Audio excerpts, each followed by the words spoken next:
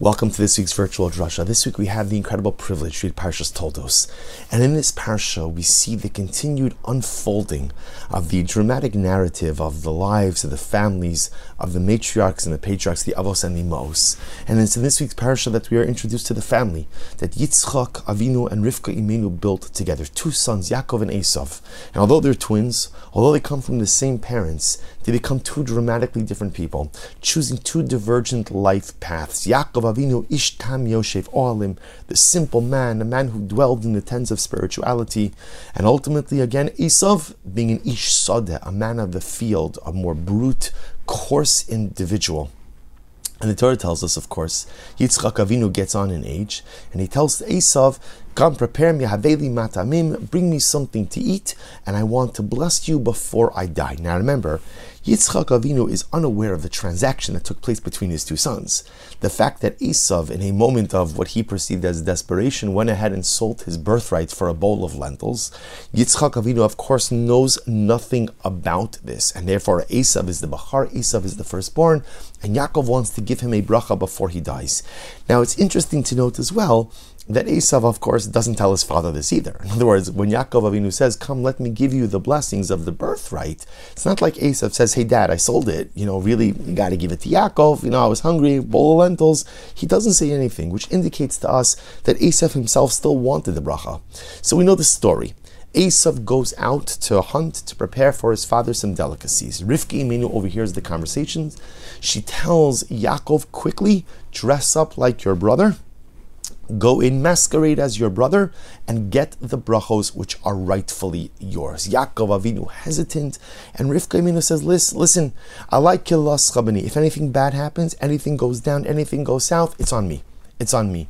Yaakov Avinu, again, listens to his mother, puts on the clothing of Esav, and then the dramatic encounter occurs. So Yaakov, you have to imagine the scene, is walking in like wearing the furry clothing of Esav, bringing in a tray of delicacies prepared by his mother, by Rivka, for his father Yitzchak. The Torah says as follows. This is in Parak Zayin Pasuk of Beis. Vayigash Yaakov Yitzchak. Yaakov Avinu comes closer to Yitzchak. Vayimushehu, and Yitzchak felt Yaakov. In other words, remember, Yitzchak Avinu senses that something is off. Something just doesn't feel right. He can't put his finger on it. So remember, Yitzchak Avinu at this point is blind. He's unable to see. So he calls Yaakov over. He says, "Come over." And now, when Yaakov is in close proximity, Yitzchak touches him. Vaymusheo vayomer. And what does Yitzchak Avinu say? Hakol kol Yaakov vaydaim yedei Esav. The voice is the voice of Yaakov, but the hands, the clothing, the body is the body of Esav. So it's incredible. In other words, Yitzchak Avinu understood something here is a little bit off. What does it mean when he says the voice is the voice of Yaakov? In other words, I understand the second part, Hayadayim Yedei Esav. I understand, because Yaakov was wearing Esav's furry clothing, so he felt like Esav. What does it mean when Yitzchak Avinu said the voice is the voice of Yaakov? And Rashi HaKadosh says, Shemedaber belashon tachnunim. Yaakov Avinu spoke nicely to his father. Kumna, please father, stand up. Achalna, please eat. A lot of pleases. Things that Yitzchak was unaccustomed to hearing come out of the mouth of Esav. So Yitzchak Esav Baloshan Kanturya Dibar Yokum Avi. Esav was a harsher individual. Esav was a more brute individual. He spoke in curt, commanding ways. So Yitzchak Avinu is a bit confounded. Hayadayim Yedei Esav. I think it's Esav. It sounds like it. It looks like Esav. In other words, not with his eyes, but with his touch. Esav's clothing, Esav's body, but yet the voice of Yaakov. And the Chachmei Musar ask a very interesting question. They say, Yaakov, I don't understand. You're already dressing up as your brother. You're already masquerading, right? At the end of the day, remember, he's tricking his father. We could go ahead and figure out he's not really lying. He is lying. His mother told him, at the end of the day, he is coming into his father, playing the role of Esav. He's wearing Esav's clothing, although again, you can interpret his words in different ways, but he's playing the role of Esav. So the Chachmei HaMusar ask, if you're doing it, then do it. Then why not change the way you talk to sound a little bit more like your brother? In other words, you're playing the part. You're already playing the part. You're following your mother's instructions. The ruse is going on. So be all in, commit yourself to it, and going to do this, then commit to it. Why doesn't Yaakov change the way he spoke in order to present more like his brother Esav? And I saw quoted in the Chachmei Musar, in the name of the Chachmei Musar, something absolutely beautiful. Listen to this. Mikan nimtzar l'meidin. From here we learn something very profound. Shelachol davar chitzoni haya Yaakov mesugal le'eschapis l'shanos es pertzufa lidamos le'Esav. Yaakov Avinu was willing to make compromises. Yaakov Avinu was willing to make changes. Yaakov Avinu understood. You see, one of the greatest takeaway lessons from this entire story is that sometimes to get things done in life, you have to leave your comfort zone and do uncomfortable things. It's a lesson. In other words, we don't like to think this way when we're young and idealistic, but as we get older and enter into adulthood, we recognize that life often calls on me to make many compromises, to do things that I'm not as comfortable with, but at the end of the day, the job has to get done. I don't mean like usser or illegal or anything like that, but sometimes I have to leave a little bit out of my comfort zone to be able to go ahead and do what needs to be accomplished. And Yaakov Avinu is willing to do this.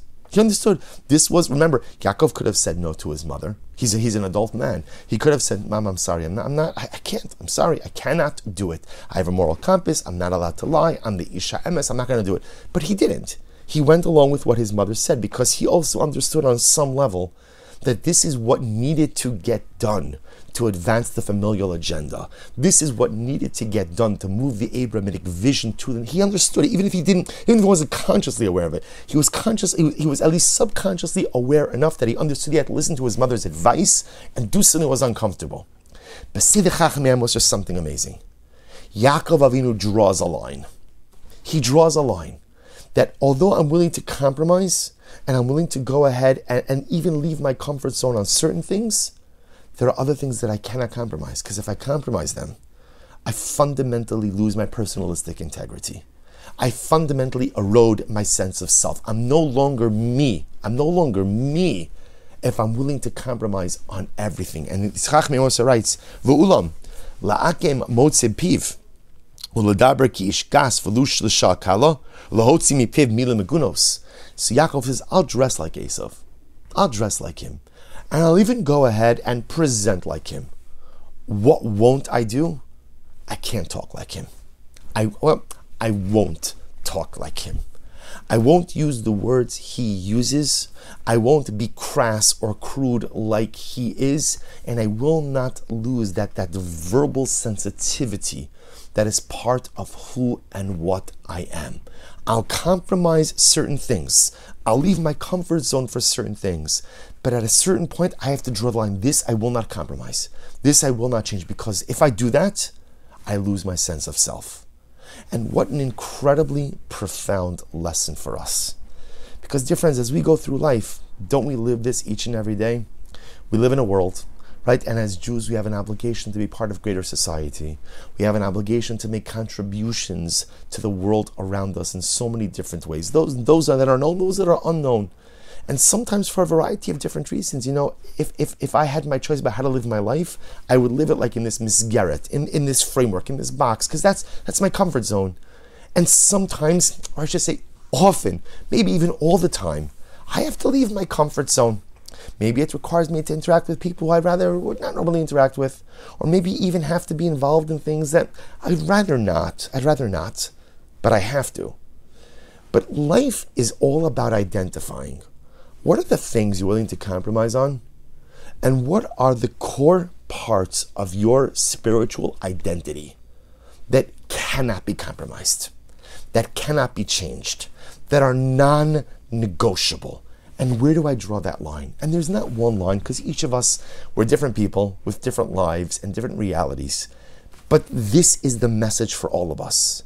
Be willing to compromise. And yes, sometimes to accomplish great things in life, you have to leave your comfort zone.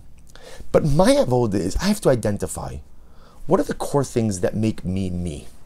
What are the core things that are pillars of my spiritual identity? What are the things in life that without them, I totally lose my sense of self? And when I identify those things, I realize what I can give on, where I can compromise, and where I have to stand my ground and draw the line. If you're unwilling to leave your comfort zone, you accomplish nothing. If you leave for your comfort zone all the time and nothing is sacred, then you become a nothing. Life is about this incredible balance. Where am I willing to yield? Where am I willing to leave my comfort zone? And what are the things in which in life I cannot compromise? I cannot in any way cross over the line. What are the things where I have to stand my ground? And I think that, when Yaakov Avinu was in there with his father, and Yitzchak Avinu says, Hakol kol Yaakov ha'edayim yedei Esav. You see, I've often thought that when you read this pasuk, to me as the reader, it sends a little bit of fear. Oy, he's about to be discovered. And I think that Yaakov Avinu, when he heard that statement, a big smile came on his face. He's like, yes, Father, absolutely right. The Yadayim can become the Yedei Esav. I'll wear his clothing if I have to. I'll feel like him if I have to. But the piece that's me, the Kol Yaakov, that's never going to change. Not for anything, not for any circumstance. That is what makes me, me. That was the koach of Yaakov Avinu. And may we be zochem Yirtzeh Hashem to find that koach within ourselves as well. Wishing everyone a good night of Shabbos and a beautiful Shabbos Kodesh.